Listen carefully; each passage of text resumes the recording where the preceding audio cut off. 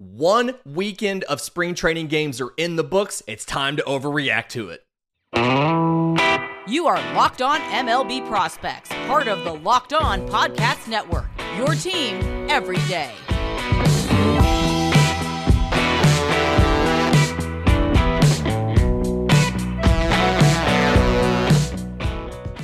Yes, welcome on in to Locked On MLB Prospects, your home for all things minor league baseball. I'm your host, Lindsey Crosby, baseball writer and podcaster. Thank you for making this your first listen. Every single day, we're probably part of the Locked On Podcast Network, where it's your team every day, and every team got spring training games in the books over the weekend. It is time to overreact to these small sample sizes, but specifically what I want to do is look at some prospect performances that were particularly good and notable, and let's discuss these position battles and see if these prospects can make the roster. So in the first segment, I want to cover two teams. First one's going to be the Yankees. So you saw some interesting stuff going on with some prospects over the weekend for them. One, outfielder Jasson Dominguez hits a mammoth home run, 420 feet, exit velocity of 109.7. Just absolutely crushes. I am not here to say Jasson Dominguez is going to make the big league team. This is absolutely something where, I mean, he is a good prospect. He is easily the number 2 prospect in this system. Jasson Dominguez is going to have more time in the minors. So last year, single A, high A, double A, combined 273, 375, 461, 16 home runs, 46 extra base hits. He got significantly better. And I think that we're now in that part of Jasson Dominguez's development where the people who thought he was the next Mickey Mantle and then thought he was a bust can maybe now realize, no, he is a good player. He is legitimately a good player. Is he the next Mickey Mantle? No. Was he ever going to be the next Mickey Mantle? No. But Jasson Dominguez is a good player and has a promising career in the Bronx. He's probably going to go to Double A to start the year. So you've got Double A Somerset, Triple A Scranton Wilkes-Barre. Could he be in Yankee Stadium by the end of the season? It feels like as of now, you kind of know what your outfield, kind of know what it's going to be. Left field's a little bit of a question. There is a possibility he is that advanced offensively, where by the end of the year, ideally, you do one of those end of the season. He gets just enough time to still be Rookie of the Year eligible next year. But it is entirely possible you see him at the end of the year if everything goes well in Double A and Triple A this year. The more noteworthy performance to me was shortstop Anthony Volpe. So 2 for 4, a single and a double, 2 stolen bases. So the 2019 first round pick is legitimately a candidate to open the season on the roster. Now, I don't necessarily know if he will, but he is a candidate to do that. Last year, he had 132 games between Double A and Triple A. 249, 342, 460, 21 home runs, 61 extra base hits, 65 walks to 118 strikeouts, and 50 of 57 on stolen bases. So, the story of Anthony Volpe's season last year is he struggled early, right? It was a tough adjustment to Double A to start 2022. Scuffled a little bit. When you look at from May 1st on, so once he got past that initial adjustment period, which is expected, we talk about the hardest level to go to in the minors is Double A. It is the biggest jump. It is where you've kind of separated the career minor leaguers and organizational guys from the actual talented prospects, and the overall skill level of your Double A team is significantly better. So struggled early. From May 1st on until the end of the season, his slash line was 286, 356, 493. So was significantly better once he got over that acclimation period. And it's a really interesting situation because if you look at the Bronx and you look at the possible depth chart, right? You've got Gleyber Torres at second. You've got Josh Donaldson at third. you have some combination or some position battle between Oswald Peraza, the I think now former prospect. I think he technically graduated last year, but Oswald Peraza and Isaiah Kiner-Falefa at short. And then behind them, you still have DJ LeMahieu, who we haven't even mentioned here, as an option, as well as do everything guy Oswaldo Cabrera. Very big fan of Oswaldo Cabrera. I think he could play anywhere. He'll probably be battling Aaron Hicks for the left field job. And I think Cabrera is a better option in left field than Hicks. From what I understand, Hicks got booed over the weekend at a spring training game, like by his own fans. So that's wild.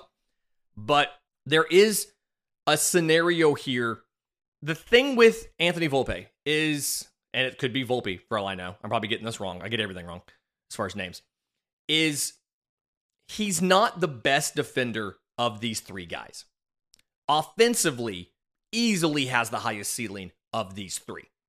It's something where the power is probably plus, the hit tool is probably plus, but the defense is probably going to be average, right? The range, he's above average speed-wise. I mean, you saw he stole a bunch of bases last year, stole 50 bases last year, but the actual top-end speed, is fine. It's a matter of the acceleration isn't necessarily there to be an incredibly rangy shortstop. The arm also isn't that great. I have it as like fringe, just a little bit below average. He went to the Wake Forest pitching lab over the 2021 winter, I believe, trying to get some more arm strength to be able to handle short. Can he get by at short? Yes. Would he be the best defensive option? No. Is there precedent in this system or with this team in the New York Yankees to have a guy at shortstop that isn't necessarily the best defender, but is a very good offensive hitter? Yes, there is. I'm not saying that Anthony Volpe will be Derek Jeter. I'm just saying it's not out of the realm of possibility because they see him as the most promising hitter in this system, that even though there are better options at short defensively, like an Oswald Peraza, that Volpe ends up being the starting shortstop sooner rather than later in the Bronx. Interesting story to watch. He's coming in doing all of the right things offensively in spring. I still have some question. I haven't seen the spring training games. I still have some questions about how he can handle spin from a righty, but for the most part, it looks like he'll be up sooner rather than later. The other team, real quick, wanted to mention because of a fantastic performance we're going to overreact to, Jordan Walker of the Cardinals. Obviously, drafted as a third baseman, now a right fielder. So, in one game, hit a 430-foot home run, which, he's 6'5", 250. That makes sense. He's got that kind of raw power. 430-foot home run. And then playing right field, made a pretty difficult catch up against the wall. Very impressive. The route wasn't the best route in the world, but he still corrected in enough time to get there and make the out. And then he hit a soft grounder to third, beat out the throw, and on StatCast ran 28.5 feet per second, which, to kind of explain some of that, elite speed is considered 30 feet per second. So at 6'5", 250, he was relatively close to elite speed beating out an infield grounder in spring training in like the first or second game of the year. So fantastic athlete. He played some center field in the Arizona Fall League. Like, I'll remind you of that. And so you have an absolute ton of outfield options for the Cardinals because you've got Tyler O'Neill in center field. You've got Lars Nootbaar in left. You've got Dylan Carlson in right. Alec Burleson's on your bench. Juan Yepes has played some outfield as well. Brendan Donovan, probably your starting second baseman right now, but he can play both infield and outfield. But you're going to find a place to put Jordan Walker because the bat is that promising and he's not going to hurt you defensively. So excited to see how that shakes out in St. Louis. In just a minute, I want to overreact to a small sample size for the Brewers and how it clouds up their outfield situation. But first, today's episode is brought to you by our friends at Built Bar. It is obviously spring training is here. That's all we're talking about today. And so road tripping to spring training. I'm doing it in a week and a half. We're driving to Florida to go catch some spring training games. And so rather than gassing up the minivan because we're taking the kids and going inside to load everybody up on snacks, I'm stopping and getting some Built Bars. Built.com. I can place the order today. I'll have it here before I leave next week. It has fantastic, all the flavors. So good. Absolutely love those. But if for some reason I don't think the mail will get here in time, or I want to just go pick them up and have them right now, you can go by Walmart or Sam's. You can go to Walmart, go to the pharmacy section, and you can grab a 4-bar box of brownie batter or cookies and cream. Or you can go to Sam's Club and get a 13-bar box of churro flavor Built Bars, which is my favorite. I love the churro. There's tons of flavors. Built.com has all of the flavors. Promo code is LOCKEDON15 for 15% off your order. But Built Bars are the best way to not eat a bunch of junk food on your road trip. Only 130 calories, very few grams of sugar, but 17 grams of protein. So the protein keeps you full. And then all of these flavors, they taste fantastic. They're wrapped in 100% real chocolate. So it hits the same notes as a candy bar, but it's healthy for you. As you're planning your road trips, whether it's spring break, whether it's spring training, whatever it might be, you've got to do it with a Built Bar. Okay, so looking at spring training performances, early performances, and overreacting to these small sample sizes, Garrett Mitchell of the Brewers went 2 for 3 with 2 home runs in the one game that he played over the weekend. So 4 RBIs. And we had this conversation towards the end of last year. Garrett Mitchell, when he was drafted, he was a 2020 first rounder out of UCLA. 6'3", 215, incredibly athletic, right? Probably 80 speed guy. He's been injured a little bit, had a leg injury in 2021, had an oblique in 2022. So he's missed some time, but he makes incredibly hard contact. The question has always been the mechanics of the swing. So he had a swing that was not, he didn't have the proper angle to the swing, right? It was more of a downhill swing than an uphill swing. And the thought process was he could just get the ball in play, smack it into the ground, and his speed was good enough where he was going to beat out most throws. I mean, he could just, in essence, almost bunt himself on just about every single play. He'd smack something into the dirt to third, beat the throw, he's on base. So the Brewers been working with him on fixing the swing. And doing that, he's seen the strikeout rate go up a little bit, 26% last year in 2022, and the power wasn't necessarily there. So 68 games between AA and AAA. Reminder, he was out with an oblique injury. But for Garrett Mitchell in those 68 games, 287, 377, 426, 5 home runs, 23 extra base hits, 30 walks to 74 strikeouts, and 17 of 18 on stolen bases. Well, he got just about a month in the big leagues at the end of the year. Still has rookie eligibility, 28 games in the bigs, and the stat line, 312, so batting average up, 30 points. 373 on base, right around the same as it was. Slugging of 459, so about 30 points better in slugging. 2 home runs, 5 extra base hits, 6 walks to 28 strikeouts, 8 of 8 on stolen bases. And then obviously goes out for his one spring training game, 2 for 3 with 2 home runs. Here's what makes this difficult. If he has fixed the swing, if he has legitimately figured out what is going on with the approach angle, and he has fixed this, and he is now has the potential for at least average, if not better, power. Here's your outfield situation you have to figure out now. Your starting outfield, he's already up. He was up the end of last year, so we're going to assume he's going to come back to the big league level. You have Christian Yelich and his massive contract in left. You have Garrett Mitchell in center. And then you have Tyrone Taylor in right field. Fair enough. That's fine. You went out, you signed Tyler Naquin to a minor league deal, I think last week. You have Sky Bolt, who's a non-roster invitee to spring training in the outfield. You went out and you got Jesse Winker via trade from Seattle, who is probably going to DH, but can play some outfield as well. And then you've got a couple flex guys in your infield in a Brian Anderson and a Mike Brousseau, Keston Hiura. They can all play outfield as well. So plenty of outfield options. And then you'll remember from our Brewers preview, you also have a ton of high-level prospects for the outfield. You have a Sal Frelick, who is also in spring training.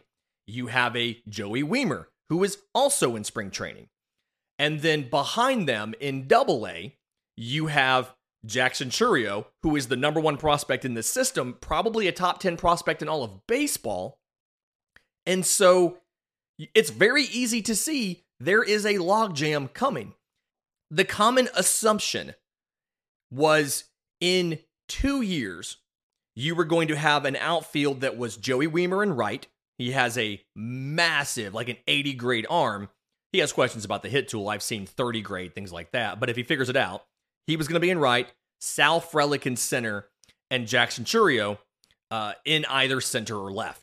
I mean, it's just, you have lots of options. If Garrett Mitchell has figured it out offensively to go along with the 80 grade speed and the plus defense, add him to that mix, and you still have Christian Yelich, who, because of the contract, you are not going to be able to move unless you include top prospects in the deal for someone to take him. And so it is very easy to see if Garrett Mitchell's small sample size in the bigs and then incredibly small sample size in spring training is indicative of legitimate improvement and change in his offensive approach and his swing.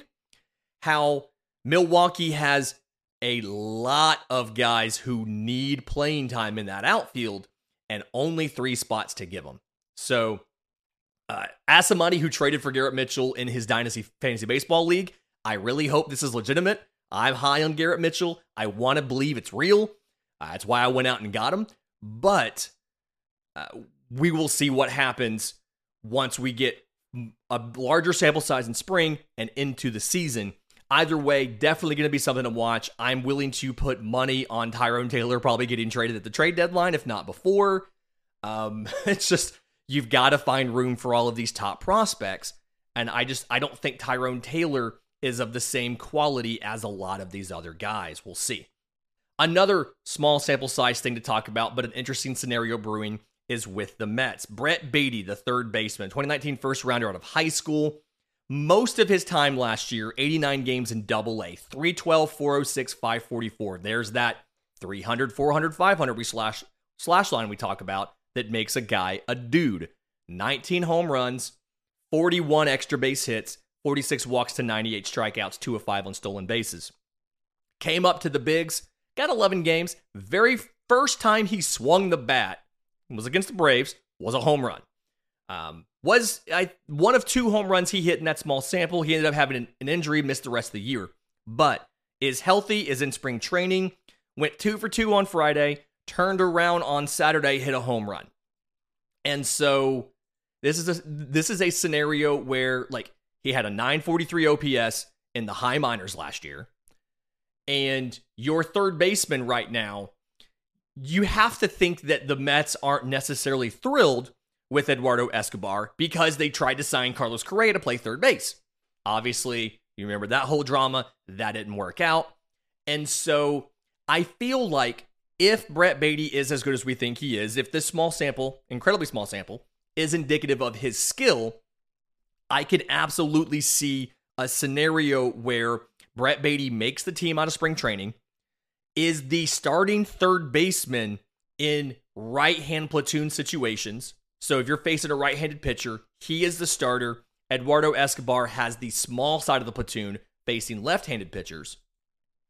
And then you try to find playtime for Baty in the outfield. He's played some left field. You try to find playtime for Brett Baty whenever you have Escobar at third. You look at your outfield, you have Brandon Nimmo re-signed in center field. You have Starling Marte in right. You have Mark Canha in left. I feel like you wouldn't have necessarily an issue lifting Canha occasionally for Baty. Let Baty play some left field. DH, I don't necessarily think you're going to have a ton of run for Beatty there. You've got Daniel Vogelbach, who apparently has lost a bunch of weight and looks fantastic. You've got that. You've got Francisco Alvarez banging on the door, ready to come up. And so, Tommy Pham is on this roster. So I feel bad about their fantasy football team when that comes around. But either way, Brett Beatty probably deserves to make the team out of spring training and should probably be the strong side of the platoon at third base, if not the outright starter. In just a minute, we're debuting a new segment. It's called 3 for Me, and that's next on Locked On MLB Prospects. And we are back. Quick reminder, if you have questions for our Monday mailbag, I'm on Twitter at Crosby Baseball, show's on Twitter at Locked On Farm. You can email us, lockedonmlbprospects@gmail.com, or drop your questions in the Locked On MLB Prospects Discord. Link is in the episode description. Link is in the show notes. This new segment called 3 for Me is where occasionally I'm going to take the third segment of the show to talk about something in baseball that I think warrants discussion. So this one today is Rob Manfred announced last week, actually in speaking to friend of the show, Evan Drellich from The Athletic, about the Economic Reform Committee. This is something that MLB is creating to talk about financial issues in baseball. The stated reason that they are doing this, there's two reasons why they say they are doing this. Number one is figure out the issue with the regional sports networks. We talked about this a little bit last week. Diamond Sports Group, who owns the 19 Bally Sports channels, 14 MLB teams have their games distributed via Bally Sports. They are heading for bankruptcy. Additionally, you've seen Warner Brothers Discovery announce that they want to get out of the RSN business as well. And so, obviously, yes, you have to figure out what happens with that. Teams get payroll money from those media rights deals because teams hold their local rights themselves, not baseball as a whole. So that has the potential to impact payments to major league teams, which is money that they do use for payroll. So you got to figure that out. One of the positives of this, as we talked about last week, is you have a chance to get rid of blackouts if you do that. The other thing that they want to talk about is an issue that's been around in baseball for a long time: differences in revenue between teams. Some teams make a lot more money than others. Now, the issue with a lot of the claims about baseball teams not being profitable or having to be thought of as nonprofits, shout out to the Castellinis in Cincinnati for making that argument, is most teams' financial reports are not public. So they can say whatever they want. They can say they don't make money. They can say that they lose money on these teams, whatever. We can't prove it. But if they're losing money on these teams, why are they not selling these teams? And when they do sell these teams, why are people paying billions of dollars for a baseball team that is a money-losing business? It's a valid question. Now, the thing that I really want to talk about with this is Tony Clark, the executive director of the Players Association, talked on Saturday, again, to friend of the show, Evan Drellich, as part of a larger press conference, about the union's reaction to this Economic Reform Committee. Because there was a comment that Rob Manfred made in that press conference, and he discussed an upper limit on salaries. And so this is kind of assumed to be related to Steve Cohen and the Mets. The whole thing here is baseball is unique versus a lot of other sports because there is not a salary cap. And so you saw in the new collective bargaining agreement, they added in a fourth level of luxury tax penalties that people were calling it the Steve Cohen tax because they knew he would spend a lot of money. Steve Cohen said when he bought the team, one, he was a fan of the team and wanted them to win and was willing to spend his own money to do it. He's put his money where his mouth is. They spend a lot of money on player development, on scouting, a lot of that stuff to improve the farm system. And until those players are getting to the bigs, and specifically pitching pitching's the place where they haven't gotten the same return as they have on position players, like a Beatty, like an Alvarez, like a Vientos.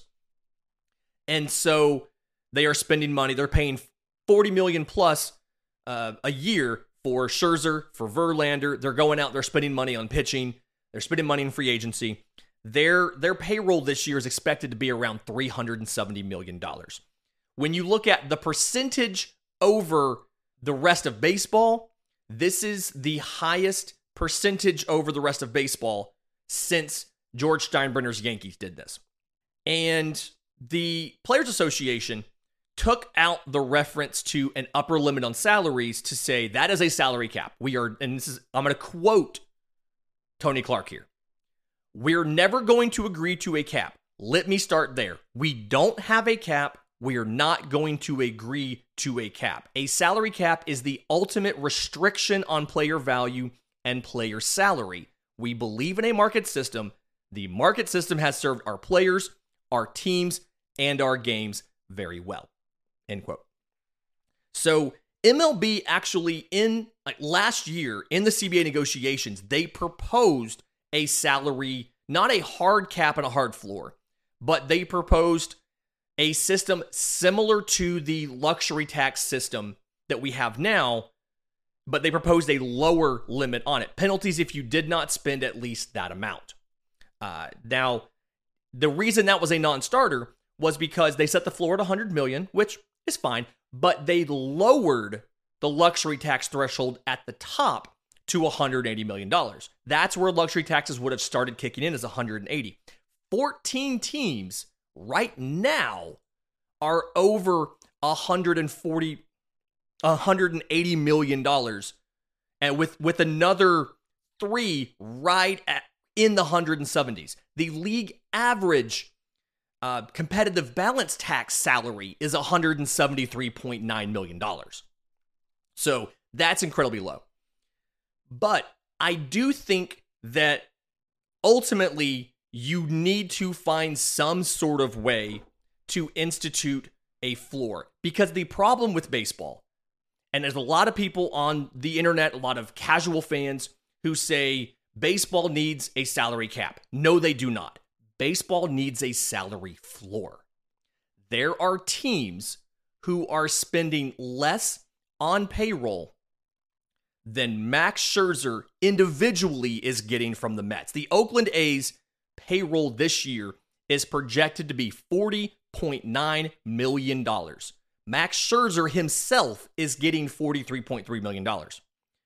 There are, counting up right here, there are 9 teams that will have a payroll of under $85 million this year.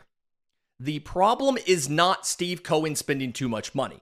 The problem is owners at the bottom, the Castellinis with the Reds, Bob Nutting with the Pirates, Don Angelos with the Orioles. The problem is the teams at the bottom not spending enough money to be competitive. Most other leagues that have a cap have a floor as well. The NFL's cap is something like 80-something% of the ceiling. And so, like, you can't go over the cap, but you can't go under the floor. And MLB teams last year got more money in revenue sharing than some of these entire payrolls are at the bottom. There's 2 fixes to this. The harder fix to do is to institute a cap and a floor. And I think the only way a cap and a floor work is if you have very obvious sources of income to set the cap and the floor, and they're automatically pegged to increase as those sources of revenue increase. The NFL does it like that. They say, this is how we calculate the amount of money that goes to the players. These are the sources. These are what qualifies. And the cap will automatically increase every year as these increase. And then when you do that, you have to set the floor to be an appreciable percentage of that cap. You can't set the cap at $200 million and set the floor at 50. That doesn't fix the problem. You have to set the floor. If the cap is $200 million, the floor has to be at least half of it, if not more.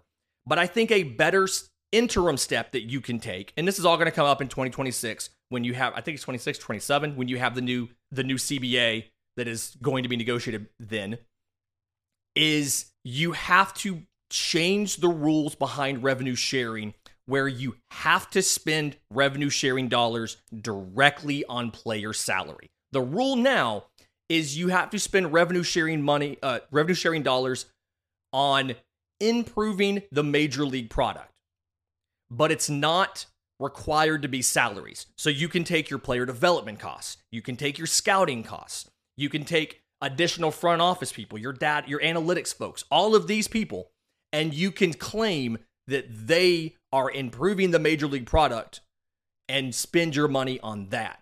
And that's how you get scenarios where the Oakland Athletics are spending their actual big league payroll. Their 40-man roster is $40.9 million this year, despite getting more than that in revenue sharing and pocketing the rest.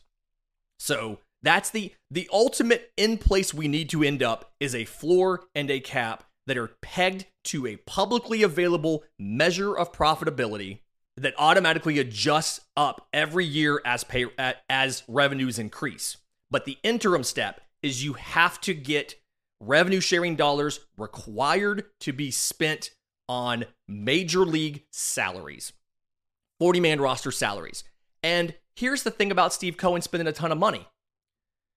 Every dollar he spends in penalties, in luxury tax penalties, that goes back into the revenue sharing pool.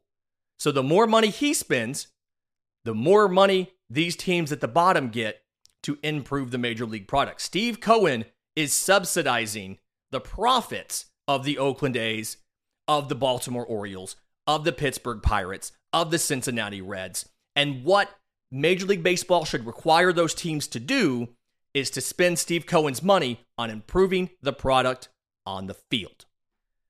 It's a great week this week. We'll have more shows coming up for you all the rest of the week. Again, if you have questions for the mailbag, I'm on Twitter at Crosby Baseball. Shows on Twitter at Locked On Farm. You can email us, lockedonmlbprospects@gmail.com. Drop your questions in the Discord. Links in the episode description. We'd love to have you. Until tomorrow's show, this has been Locked On MLB Prospects.